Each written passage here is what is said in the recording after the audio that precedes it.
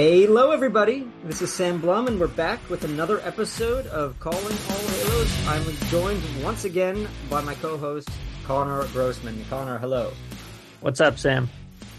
Oh, we are now just with 100 games to go. I guess maybe 101 games to go in the Angels season. And before we dive into anything Angels related, I want to ask you all to please remember to subscribe to this podcast and to give us 5 stars or whatever ranking you so desire, but hopefully 5 stars. And if you're listening to this now, hopefully it's with great audio. And as a result, you decide to reward us for our great audio. Yeah, we'll try to minimize the screaming. And yes, we appreciate all of your ratings. But if you're disappointed in how the Angels are playing, don't take your frustration out on our ratings. If you could. And honestly, hopefully you're coming here because you know that we're going to keep it real with you, because obviously the Angels right now, they're 31-30. They're kind of in this position where they get a couple games above 500, get back to 500, but they've not really been below it. But either way, they're 31-30. There's 101 games to play. And as we were just kind of talking about off air before we started recording, it's not early anymore. This isn't, you can't keep, saying it's early. I think that there are some reasons to believe the Angels will get better. There are some reasons to be really pessimistic about this team. But I think at the end of the day, it's, you're starting to get to a point where the sample size is big enough. You've seen enough of it. And if it doesn't start improving wins and loss wise fairly soon, it's just kind of, it's going to get ugly. I like to say the road to 500 has many ups and many downs. And the Angels were definitely on an up last time we talked. They had just come off a sweep of the Red Sox. And since we talked, they've gone 3-7, getting swept by the Marlins, beating the White Sox 2 out of 3, and then losing to the Astros 3 out of 4. So many ups right now. They're definitely on a down, and they have a few big series coming up. I mean, the Cubs, okay, not necessarily the headliner, but 3 against the Mariners, 4 against the Rangers. Things are going to get real. Yeah, I mean, it's, I think that if you're going to make up ground, the next couple weeks are humongous because we've talked about it on the last episode. The July schedule is ridiculous. There are some winnable games here in June. Like you mentioned, the Cubs, the Mariners are coming off just a horrendous series in Texas. A Rangers team that just cannot get beat. Like they just score like 15 runs every game, it seems like. You got the Royals on the road, you got the Rockies on the road, you got the White Sox at home. And so I think maybe the D-backs who are surprising a lot of teams this year with how good they're playing. But the June schedule, far more favorable than what I think you'll see in July, which is just a lot of really good teams coming in. So this past weekend was a disaster. I don't think there's any other way to describe it. They won the last game, they salvaged the last game. That was big. I mean, you don't want to have 48 hours in between, getting swept by a division rival, especially the way that they were playing those first 3 nights. Errors, losing hitters in 0-2 counts constantly. There was no hitting in runners in scoring position, and they stranded 13 runners on Thursday and 8 the next 2 nights. It was, I don't even think they were that great on Sunday. They just didn't really need it as much because Griffin Canning kind of continued pitching really well as he has been. He's really kept their rotation afloat in a lot of ways with how good he's been. Him and Jaime Barria. Two guys you wouldn't have thought at the beginning of the year. You didn't even mention the sketchy official scoring that was going on in Houston. But yes. I did want to ask, what do you make of a team that struggles to hit with runners in scoring position? Is it like a fluky, bizarre thing that you can't really pin down to one guy or any specific tangible thing? Like even, as a baseball fan, I've always struggled to wonder what you make of struggles with runners in scoring position, because it's not really something you can teach. It's just a timely hit. Yeah, I mean, I think there's different. I mean, listen, we asked Phil that same question the other day, and he basically, and I thought his answer was good, is that this is it's a skill. It's not it's a separate skill from just being able to hit regularly. And so yeah, when a team's not doing, and I thought that was an honest and reflective answer because it's, if it's a skill, then it's something that should be getting taught. And so it's an honest reflection of what's kind of getting taught by the coaches, by himself, by everybody. And so, yeah, this is, if they're not hitting with runners in scoring position, it's because they're failing very specifically in that area. And I do think that, listen, over the course of 162, if you struggle for a while in that area, but overall you're a good hitting team, I do believe that it will average out. And that is why, if there's any optimism to have with the Angels, it's that, hey, listen, they're a good hitting team. They've generally had a highly productive offense. why is there such a big gap between their regular OPS and their OPS with runners in scoring position? If you look at that, you might be able to say, hey, there's an upward ramp here to have a better offensive team. Same thing with getting guys out in two strike counts. I mean, why are they like the worst in baseball with an 0-2 count? Why are they worse than the A's in an 0-2 counts? Like that, part of that feels like approach. Part of that Mhm. feels like strategy. Excuse me, and part of it feels like just bad luck. And so, does that luck even out over the course of 162? And part of the reason why I'm saying it's not early anymore is that it's you can't look at things and is it going to average out over 162? At some point, you just have to get better at it, and that point, I believe, is right now. What if I told you that Brandon Drury and Gio Urshela have more hits with runners in scoring position than Mike Trout? Well, it wouldn't surprise me because I mean, Mike Trout as a whole is probably got the best OPS on the team, but over the last 2 months, he's just not been very good. He started out the year pretty hot, and then it's just kind of been, some ups, more downs though. More strikeouts, strikeout rates way up. Um, and he's Sure. talked about his timing being off. He doesn't. I don't think he gives too much insight into it. But you can tell when you talk to him, it's just like it's a frustrating thing for him. This guy is used to being the best player in the world. He's not the best player in the world right this very moment. I'm not. I do think that he could be an exceptional, great hitter, and I still think that's in there. I don't think that this is the decline of Mike Trout or anything like that. I do believe that he's struggling over a longer period of time, and there has to be concern about it, though. And I'm sure Totally. top of that concern list is Mike. He's probably more concerned than anyone. Yeah. And I mean, with a guy like Trout, when you're talking about one of the greatest players who's ever played, like, you get the benefit of the doubt. You can afford for people not to dissect your struggles when they go on for weeks and even a couple months before, you're really deserving of scrutiny. And to the point I made a second ago about hitting with runners in scoring position, at least as it relates to Trout, like so often you would expect him to be the guy who's on base being knocked in. So, I wouldn't be surprised if you looked at other teams' best players not leading the team with runners in scoring position because often they are the ones who are getting in scoring position. But Yeah. nonetheless, I still think it's an interesting hitting strategy question to look at. And same thing that you pointed out with hitting in 0-2 counts. It seems very approach based. And, I think there's a lot of teaching and strategy that goes into it, that maybe always doesn't manifest in results, but as the sample size grows larger, like you said, we've played 61 games. I think it's fair to start looking at things as trends more than blips. Yeah, and listen, it comes down to the fact that there are 46 games to go until the trade deadline, and this is the Angels are not like I think any team that can just be like that. I don't think there's any real scenario where the Angels can kind of stand pat at the trade deadline, because if you do that, at least not with a team that is not firmly in a playoff position. If you're Mhm. like behind and if you're more than 3 or 4 games out, um, at that deadline and you're going to stand pat, I mean, you're putting your whole future at risk, in my opinion, because you got Hunter Renfroe on an expiring contract, you've got Gio Urshela on an expiring contract, you've got guys like even like Estevez and Drury who are only on 2-year deals, Matt Moore on an expiring contract. We're not even. This is all to address Shohei Ohtani, who's obviously on the biggest expiring contract in the history of baseball. And so there's just, if you stand pat, then you're just kind of like possibly letting the entire, thing run the clock and run it out. And then who knows what you look like next year? And who knows what happens next year? And so I think that you have to be assessing long term if you're Perry Manazian, as much as I'm sure in the back of his mind, he knows that so much of his ability to run this team even beyond this year is tied to having a good year and to producing for Ohtani his last season, or at least his last year under contract currently in an Angels uniform. And so there's just so many dynamics at play, and it would make everything a lot easier for everybody if this team is like really firmly in the race. And if they're kind Yeah, of on the fringe of it, there's going to be, I really believe that would make more sense to start thinking way more about your future. If you're not in a position to really make a run, or you buy and you just say we're going for it, but there has to be a proactive measure taken, and that's why these next 46 games are going to determine so much.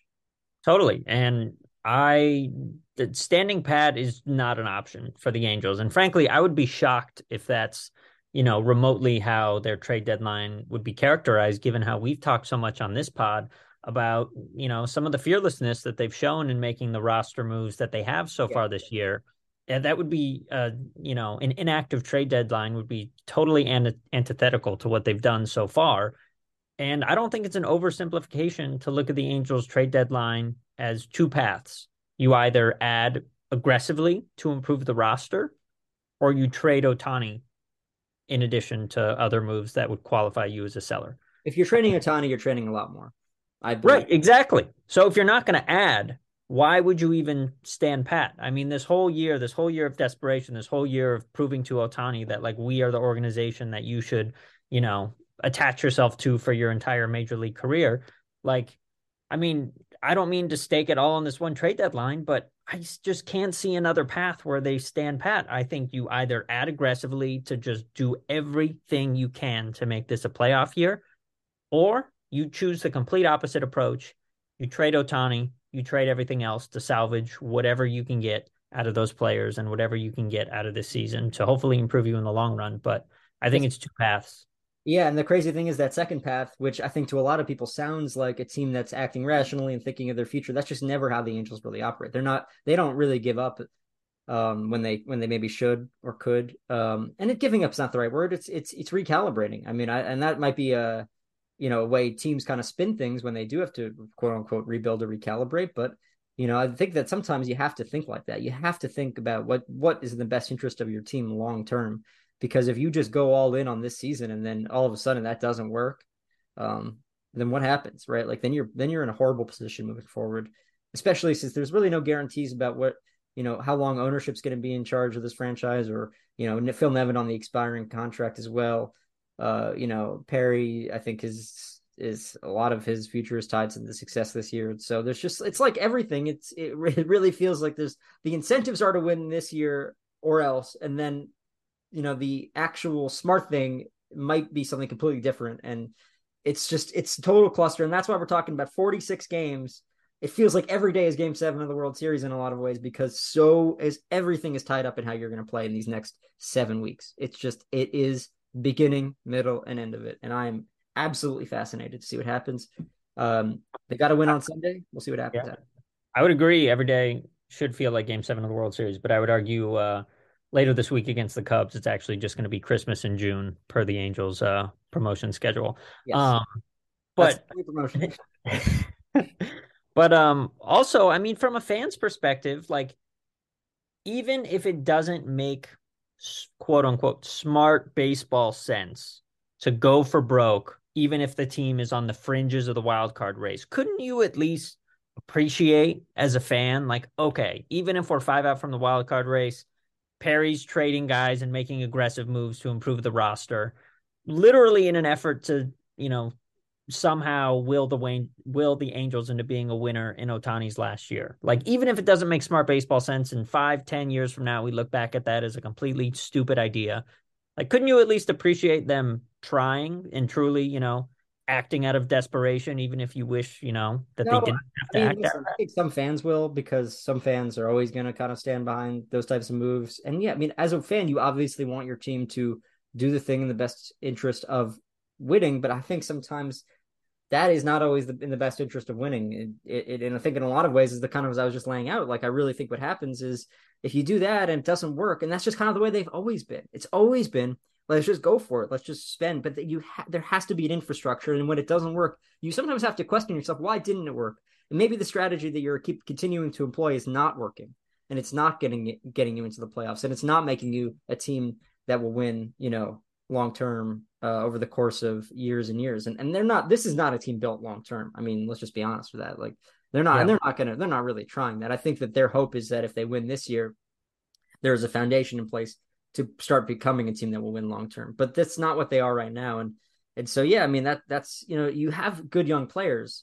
Part of me thinks it's really cool that you're calling up guys like Ben Joyce and Sam Bachman, and Zach Neto is clearly a major league ready shortstop. So I don't have any fault on that. But part of me also thinks is this really what's in the best interest of everybody? I mean, to just keep rushing guys up because you don't know if that's going to impact their development. You don't know if that's going to impact their ability, long term, or if they're even ready, if they're going to be any good. I mean, Sam Bachman has clearly got stuff to pitch in the major leagues, but he also walked like 3 straight guys the other day. So there's a lot of control issues there too. And he's a couple years out from college, and last year he was hurt so much, and Ben Joyce was pitching in a regional this time last year, and he's never gone back-to-back days in his entire career. So like now you're telling us that he's going to start doing that. There's just a lot of things that, it sometimes feel like it's out of desperation so much already that I don't really know if it's going to work out, and they're really just banking on it working out. And I think that when you're so desperate to have things work out, you sometimes make decisions that aren't going to help you. And I'm not saying they're there yet, but I'm saying that that would be my concern as we kind of approach July, the end of July. Totally. And I would completely agree. And I think most fans would that the Angels process and infrastructure are totally due for a revamp and in need of improvement. I would only counter and say if there's one player that makes it worth acting irrationally and crumpling up your best laid plans and finding a new path, Otani's probably that guy, especially in the last year of his contract, that makes you just feel like whatever we thought was a smart thing to do, forget it. We're just going to do what's going to help us tomorrow. And that's probably not going to be the smart thing to do, but we'll see. I totally agree with that. If there is one guy to do it for, it's Otani. But then you also have, but then part of you also has to think, man, what happens if Otani does not resign here and he Yep. walks and you got nothing and you got no playoffs out of it and you get no trades out of it, and you have a once in a lifetime player that has shown no indication to anybody that he wants to resign here. This is a guy that could really help you out. If he's not going to resign here, there's still value, and you're not. I don't think you would get the same value back as maybe Soto got, and maybe fans would expect that but Soto had Mhm. years of control. Tony's it's basically what would be a 2 month rental with a chance for another team who already picked him up to resign him, a better chance to resign him. But so there's a lot of value in having Otani. I don't know if it's the same value as you would get with Soto, but Totally. This is a high wire act. it's There's really, no man. I don't looking I at it don't anymore. envy their front office, who's got a lot to weigh. And I think the thing that gets so many fans anxious is that I think a lot of the decision making is going to come down to what Artie Moreno wants, and I don't think he has the fans' trust of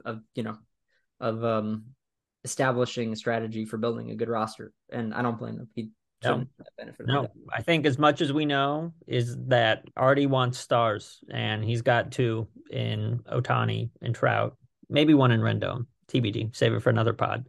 But Coming back Tuesday or Wednesday. So, well, as of now, that's the plan. yeah. So we'll see. We don't know. But 46 games, 46 game sevens to go. We're gonna switch over to a different topic, which I know some fans of whoever reads The Athletic regularly will know that we have been dealing with. And I like to kind of give you guys background on how since I don't think there's that much insight into how the media process works from our perspective in covering the Angels, and I know a lot of people find it interesting. I like to give people some background on kind of what we deal with in the media and in covering the Angels, because I do think it's a unique experience in the way that they operate. And this year in particular, I've covered the Angels in my third year. I would say that when I first started, this place was as transparent as any organization to deal with. Maybe not like in every single area or every single facet, but it was good. It was, if we needed somebody, it wasn't a problem. And that's important. It's not about us. It's about you guys who are listening to this, who are reading our websites, who are reading our newspapers, and getting information about the team. And especially when the team is struggling, and especially when the team is making decisions that you don't understand or you want to understand better. It's important to be able to access everybody, to be able to give background, to give insight. And this year, it's just not the case. If you've been reading The Athletic recently, or I've written about how basically, in order to get anybody who's not Phil Nevin or Perry Manassian, or a player, which I believe if players are accessible, then coaches should be accessible. We have to go through um, Angels public relations, and they will pass it up the chain, and it will get back to us whether or not the questions we're allowed to ask those questions, or if they will be denied because the subject, or at least the potential line of questioning, is deemed too negative, which is just, I'll just say it. It's ridiculous. It's not the way the policy. It's not the way any major league team should operate. I don't think the Angels are completely alone in this, but I do think they're unique in maybe how it's being implemented, how those things are being decided. Like, I believe that AJ Hinch typically likes to be the person that talks about these things. This is not a Phil Nevin policy. It's not an Angels PR policy. I think you guys could probably deduce where it's coming from. So it's terrible, and it hurts the people's understanding of the team, and it also is, you know like when I want to talk to Matt Wise about why the team can't put away hitters with 0-2 counts, it's not to deride Matt Wise. It's not to insult the team or the pitchers. It's not for any of those purposes. When I wanted to ask him about those types of questions, it's to better understand what's happening. It's to better understand so that the readers can better understand because that's our job. One of the texts I got back from someone with Angels PR said that they no longer allow coaches to discuss quote unquote strategy. That's against their policy. And I was like, I mean, we talked about it. What does that mean?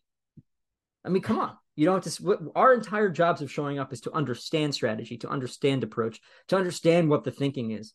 This is not, Everything, not, everything is strategy. Everything is strategy. everything is strategy. These are not. This is not, the nuclear codes. Right? We're talking about baseball. Like this is about, winning and losing ball games. I think we can all appreciate that it's important to the livelihoods of the players and to the coaches and the staff and to the fans. But at the end Mm-hmm. of the day, it's these are things that we should be able to talk about without it feeling like we're discussing the beginning and end of the world here. And it's just the lack of transparency this year has made it really difficult. And I just wanted people to understand that because I think it's important for people to understand. And I think it's important for people to understand why it might be happening. And it's out of paranoia. It's out of the Yeah, fear of the message being different or being inconsistent or the fear of the truth coming out in certain areas of the organization. And when you do that, when you're restrictive like that, one, it's a horrible reflection of on everything. I mean, fans notice it and they're not happy about it. And this stuff ends up getting out anyway. So what's the purpose of it? I don't know. I just wanted to go on that little tangent, and I'm sure we could talk about it now. But that's kind of what I wanted to say. totally. To echo your last point, I think it's a policy born out of fear, born out of paranoia, operating from no position of strength. And yeah, now here we are talking about a policy, not even anything that someone said or anything the team did. We're just talking about a policy that, prevents fans from gaining the understanding that they deserve about their team. And I also love what you said. Like, yeah, we're not talking nuclear codes, not life or death. We're just talking about the state of a Major League Baseball team. And I think it speaks to, honestly, a level of fear and paranoia that's permeated throughout all of professional sports, and college sports is really what comes to mind when you hear about college football coaches locking down their spring football practices like it's a maximum security prison. It's like, what do you have to hide? What are you trying to prevent anyone from understanding? Like, none of it makes sense. It's all silly. And really, when you're talking about wanting to talk to a pitching coach about why the team can't excel in 0-2 counts, it's like, well, that seems like a perfectly reasonable question to ask. And I'm sure the answer is pretty reasonable as well. I don't think Matt Wise is going to embarrass the organization by discussing that topic. Yeah, and he knows it. Listen, Phil Nevin is not a pitcher, right? He never has been a pitcher. Maybe in Little League, I don't know, but he's not a pitcher. So he and listen, I appreciate Phil Nevin because I do believe that he gives thorough answers and he gives honest answers and he gives reflective answers. But he's not good enough, right? And that's not an insult to him. It's that you just need to be able to talk to more people.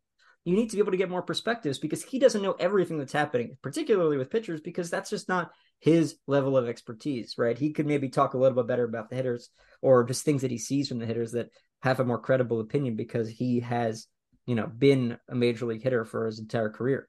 But it's just to me, it's crazy. And then the question I would ask the Angels, because I'm guessing someone will listen to this from them, how does this help you win? Right? How does this help you win? Because it's not. It doesn't. This is not the decisions that should be getting made by the people that run this organization and the front office and everybody else. That should be the question that you're asking yourself. How does this help us win? It shouldn't.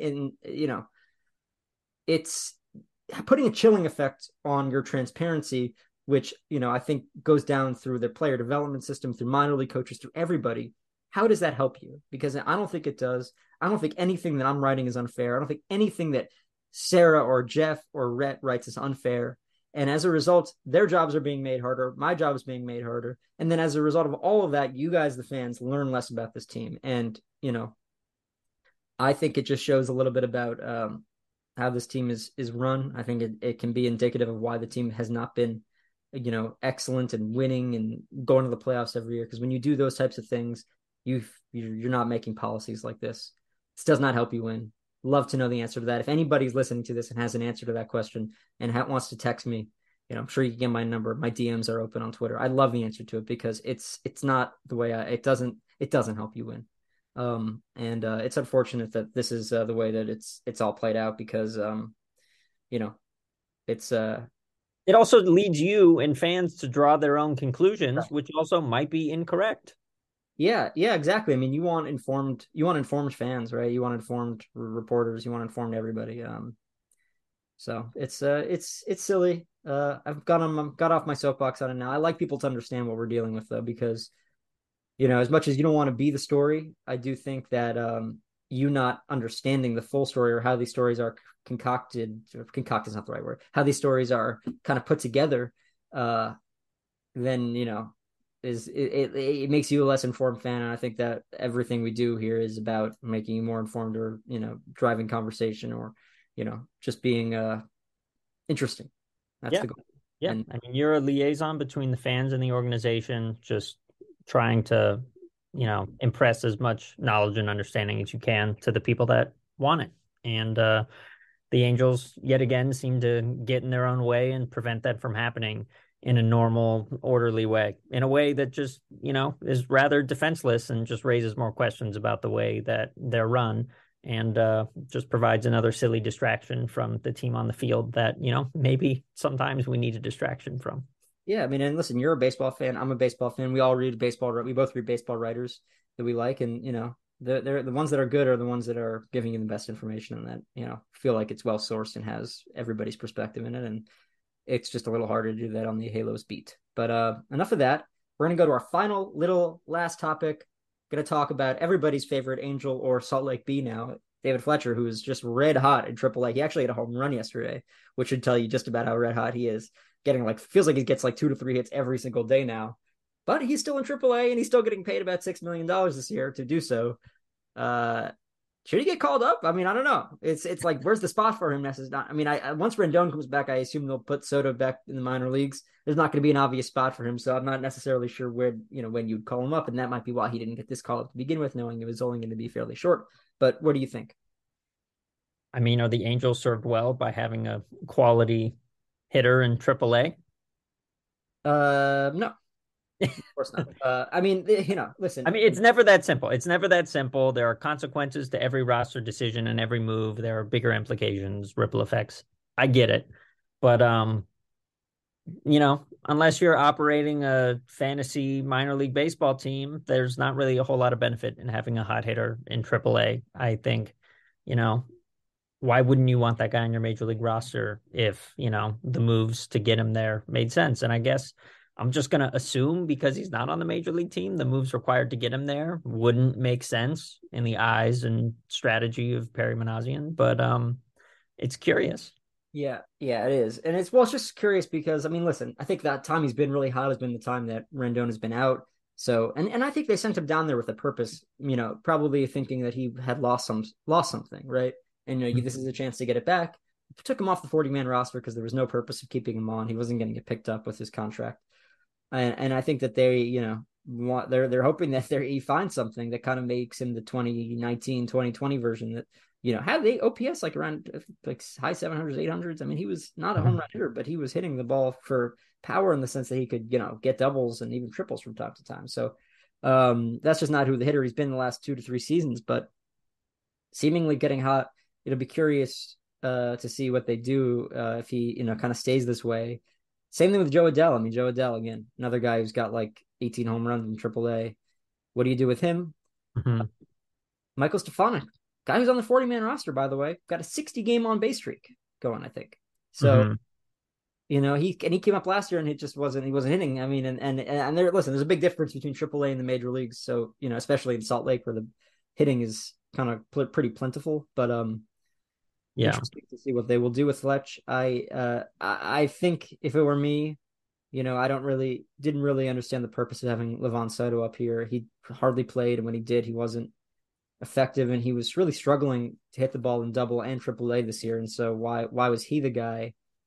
Especially if he wasn't going to be like a defensive replacement. Mm-hmm. And his defense wasn't very good. So it didn't really make much sense to me. Maybe Fletcher would have made more sense. Maybe Stefanik would have made more sense. Maybe somebody even like Trey Cabbage in a different role could have made sense. But yeah, I mean, it's an interesting topic. I mean, I feel like I'm wearing a tinfoil cap to even like put this theory into the universe. But Is there anything to the possibility that Perry might be keeping them in the minor leagues as a like hoping they succeed and as a means to raise their trade value and then potentially use them as pieces in a move? And maybe they're that much more valuable and appealing if they're succeeding back in the minor leagues and instead of calling them up to the majors, in which they may struggle again, in which any value that they've created for themselves in the minor leagues is erased. And again, I'm saying that with a tinfoil cap on. Well, the listeners can't see this, but you regularly wear your tinfoil cap when we record. That's interesting. So yeah, no, nothing out It's a of the fashion norm. choice. Nothing. Yeah, I mean, I could see that maybe with Adele in particular. I don't think David Fletcher's got much trade value just given what he's getting paid, unless they were to like eat a lot of the contract. And I don't necessarily think that's the move. And I don't think they're going to trade like Stefanik. It's No, okay, let's I think dismiss it Adele is the completely. guy that could that a theory could possibly make some sense for. I think more likely they are probably hoping that Adele kind of has a good year in AAA. He's develops into a good player, and then once Hunter Renfro's contract expires, you have kind of an opening there where maybe he can kind of slide in. And then there's Mickey Moniak too, who that's a whole separate issue. I don't really understand why he's not getting any playing time and not in AAA. I would kind of do one or the other here, but Do you uh think Odell has a future with the Angels? man, that's a tough one. Sorry, it's a big question at the end of the pod. Yeah, this is let's we can I'm gonna say yes. Maybe. Well, I'm gonna say yes because I I think he could. I think maybe a year of AAA is a good thing for him, and he could put it together. And the way he's playing makes me think it's possible. But we can have a longer discussion about that on a different pod before we kind of get. Okay, before we go, any listener who listened to our last pod may remember that I alluded to a second bonus segment that I was curious about. We Yeah. tabled it until this pod. And in the spirit of talking about the AAA team, I'm going to talk about something that you brought up on our last pod about the Angels being hesitant to send their pitchers to AAA. I Yes. think it is just that statement on paper is objectively like pretty hilarious and funny. And I'm not even saying that it's true, but could you speak a little bit more to that, like why that thought might even exist in the Yeah. mind of the Angels decision makers? Well, it's Because the it's altitude. your AAA team. Yeah. I mean, look at who they've called up this year. They've called up like the last five or six guys from AA. They don't even call guys up from AAA. And I really, it's interesting because one, I think that's reflective of who they're calling up, and they're trying to find lightning in a bottle with Mm-hmm. some of these hard throwing prospects. Like just they called up Jose Soriano the other day and sent Silseth actually to AAA. He's the one prospect who's kind of gotten run in AAA really, but they don't like it because of the altitude. And I think they probably view that as impacting their ability to like develop some of their off speed pitches, which is a very fair concern to have. Now I think they're concerned about balls in AA impacting the development of other players in other ways. But yeah, that's the big thing. I mean, they're just AAA is kind of more of a quad A type situation, not a prospect situation. I think that they call up certain guys from AAA. They'll send certain guys to AAA who, probably aren't high in their prospect rankings, but maybe are capable of pitching in the big leagues on a moment's notice if needed. Like guys like Jonathan Diaz, Cam Sure. Vivo, who else is even there? I mean, it's like Cesar Valdez, like guys who have Cesar Valdez came up for one day this year because they just needed somebody who could give innings in a pinch, and that's kind of what I think AAA is for them. And once the balls get back to normal in AA, I'd be surprised if like pretty much all of their prospects aren't just is still in AA. So it's yeah, that's the big thing. On that Is note, it not funny or strange though? I mean, I know teams are kind of handcuffed when it comes to like who their minor league affiliates are, but like is there a reality where the Angels are choosing between the lesser of two evils about where to store their minor yeah. league Oh, I pitchers, totally whether think that's it's like exactly the what it is. altitude of AAA or the weirdly grippy ball of AA? I 100% think that this is what they're considering. Yeah, it's like it's every conversation with it. I mean, last year they would send Silseth to AA when he was optioned, and he's only in AAA because he started the season in AAA, and because they want to make a starter. I feel bad for Silseth. He's gone from starter to reliever to starter to reliever to starter, and it's June 4th or 5th. So it's been a weird year for him. They've really kind of thrown him around a lot, and I think it's impacting his his velocity and his command and all that, which was pretty terrible in those last three outings. So yeah, it is interesting, but that's just the reality of the Angels situation, and that's like one of the few things I don't think they can control all that well. I don't put that on them. I think they're doing what's best when they make those types of decisions. But it's silly. You're right. It is kind of silly to think that the bees are a little handcuffed in that way. I'll be in Salt Lake in a few weeks to talk to some other guys. So Well, I'll be keeping a close eye on the Dust Devils and the 66ers going forward. Oh man, Inland Empire. Now that is a fun place. So it's a bit of a trek. Kind of it can be like pretty hot there. But yeah, let's wrap it up. Thank you everybody for tuning in again. We always enjoy your listening. Hopefully when you listen to this, we're not screaming and yelling as we did accidentally on the last pod, and we sincerely apologize if you listen to the first five. If you listened to 5 or 10 minutes of that and had to hear that awful audio. So thanks for listening to this one. Please enjoy the audio. Please enjoy the pod. Please go and like and subscribe and rate us 5 stars when you get a chance, which is right now. And yeah, we'll be back again soon. Take care.